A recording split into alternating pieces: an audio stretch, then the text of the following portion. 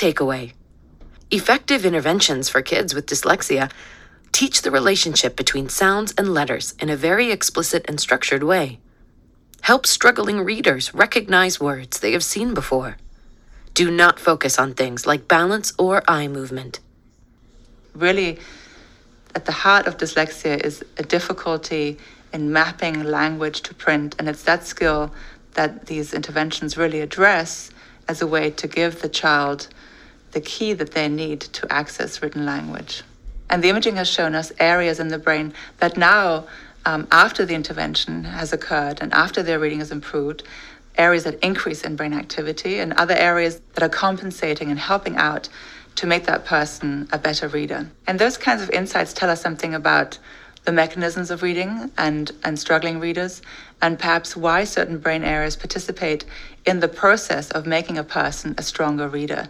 And that's where the neuroscience insight helps. The scientists can look at those brain changes and deduce from that, well, what are the areas in the brain that support that change? And why those areas? Is it the language areas in the left hemisphere that we use for language and reading? Or is it some other areas? And the researchers use that information to try and understand why those brain areas, why did they change? And what is it about their relationship to the intervention that makes this a good intervention? Key takeaway. Researchers are using brain imaging to understand how structured literacy interventions help people with dyslexia. One of the things that we're learning from brain imaging is how malleable the brain is in several different ways. So, for example, when we learn to read, our brain is changing quite dramatically through that process. People who become skilled readers differ from those who never learn to read in brain anatomy and brain function. So reading itself is a process that changes the brain. And then the other thing we can do is ask questions about, well, what about children who are struggling readers and adults who are struggling readers? Maybe as an adult you would think you can't make any more gains in reading, but in fact you can. And your brain is still changing in ways to support those skills to make you become a better reader. Key takeaway. Our brains are very changeable. Even adults with dyslexia can change their brains to become better readers. And what we're also now beginning to see with brain imaging research is a focus on other skills that we have, skills that maybe even be enhanced in people with dyslexia. So now we see sort of a new phase of research where people are beginning to ask questions like, why is it that we hear reports of people with dyslexia being better at seeing the big picture, maybe at being better at visuospatial skills, so working in a visual environment and being very good at pulling together a lot of visual information and seeing the big picture. Key takeaway. Researchers are beginning to study visual spatial skills and other strengths that may be linked to dyslexia. If you translate that into a laboratory environment, you may test that by asking people to see images where your ability to detect differences really require you on taking in the big picture rather than just focusing on a detail. And those have shown that people with dyslexia, when faced with that kind of a task, are better than those who do not have dyslexia. And now the question with the imaging is, how is that information processed in the brain, and how does it speak to the other differences that we see in those brains? Is there a trade-off? Does the dyslexia come with a heightened skill, or does the experience with dyslexia produce that heightened skill, and what does that look like in the brain? Key takeaways. Different parts of the brain are used to sound out unfamiliar words, recognize familiar words by sight, and pronounce the words. Effective reading interventions can change the brains of kids and adults who have dyslexia. Brain researchers are starting learning disability.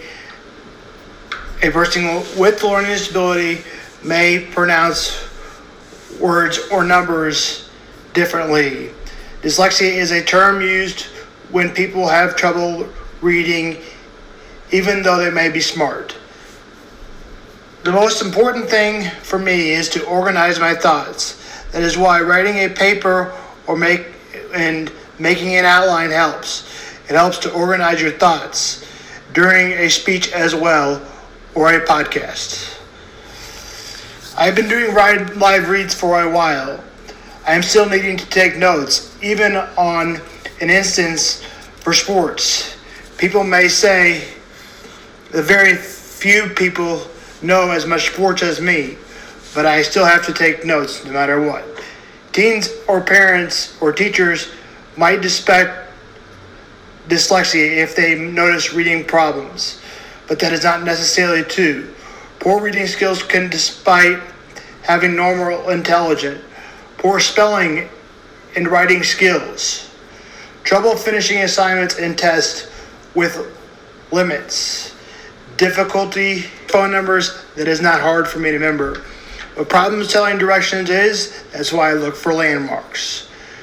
Trouble getting through foreign languages, I don't remember half the foreign language classes I took. A physical exam, including vision test, will be done to rule out medical problems. Then a school psychologist or a specialized person given a test to measure your language reading and spelling. Some tests think about ability IQ test, although several people with dyslexia have a higher IQ, so that may not be the problem. Handwriting and math can include, that's why people mention dyscalculia and dysgraphia. If this is a handwriting disability, it may be called dysgraphia. Look for that in the new year. Also, dyscalculia could be a thing for math. I do not experience that, but we may talk about that eventually as well. This is why reading comprehension may be tough for a person to remember things as well, because when something is harder, it is always harder to remember it. A student with dyslexia may get more time to complete an assignment or permission to record a lecture, class, or notes using a computer. Students in challenging classes services are available. Provide a record of any book or text. Computer software is available. Ask your parent or teacher for a letter that coordinates them for succeeding. This is why you need to prove the letter that you... They may pretend to don't care about grades or thinking the school is dumb. That is not true. This is something that speaks to me. Although I had success and graduated with an associate's degree that I was told won't happen, I never liked school, and so I prefer working on, I keep thinking maybe a broadcasting school would work, then I'm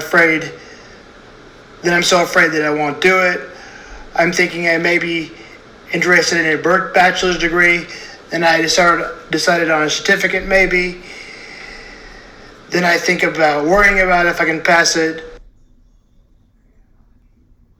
Just like anybody else, I intend to do things like a mentorship, like a podcast, and then maybe I don't have to take as many classes as that I am not interested in.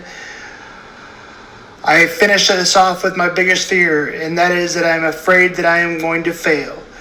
Now, the only way for me to combat that is to tell me positive thoughts and also for others to encourage me. And Josh Gordon continue to wait on tests for COVID to see if they have COVID still, as they have to test negative within 48 hours of the game. They tested positive on Monday for Josh Gordon, and Tuesday for Chris Jones. They have to test negative twice within 48 hours of game time, which is at 7:20 tomorrow night. Willie Gay also tested positive today. He is out. L'Jarius Sneed is also out because of a personal matter with his brother. Teams had 36 positives Monday and 36 more positives Tuesday. That amounts to the most this season, and I'm pretty sure that amounts to the most since the COVID-19 pandemic of football being here. And remember, they did not miss any games last year, and don't expect to miss any games this year, and don't expect the NFL even to move back further. The game kicks off at 7:20 tomorrow night, Thursday night football.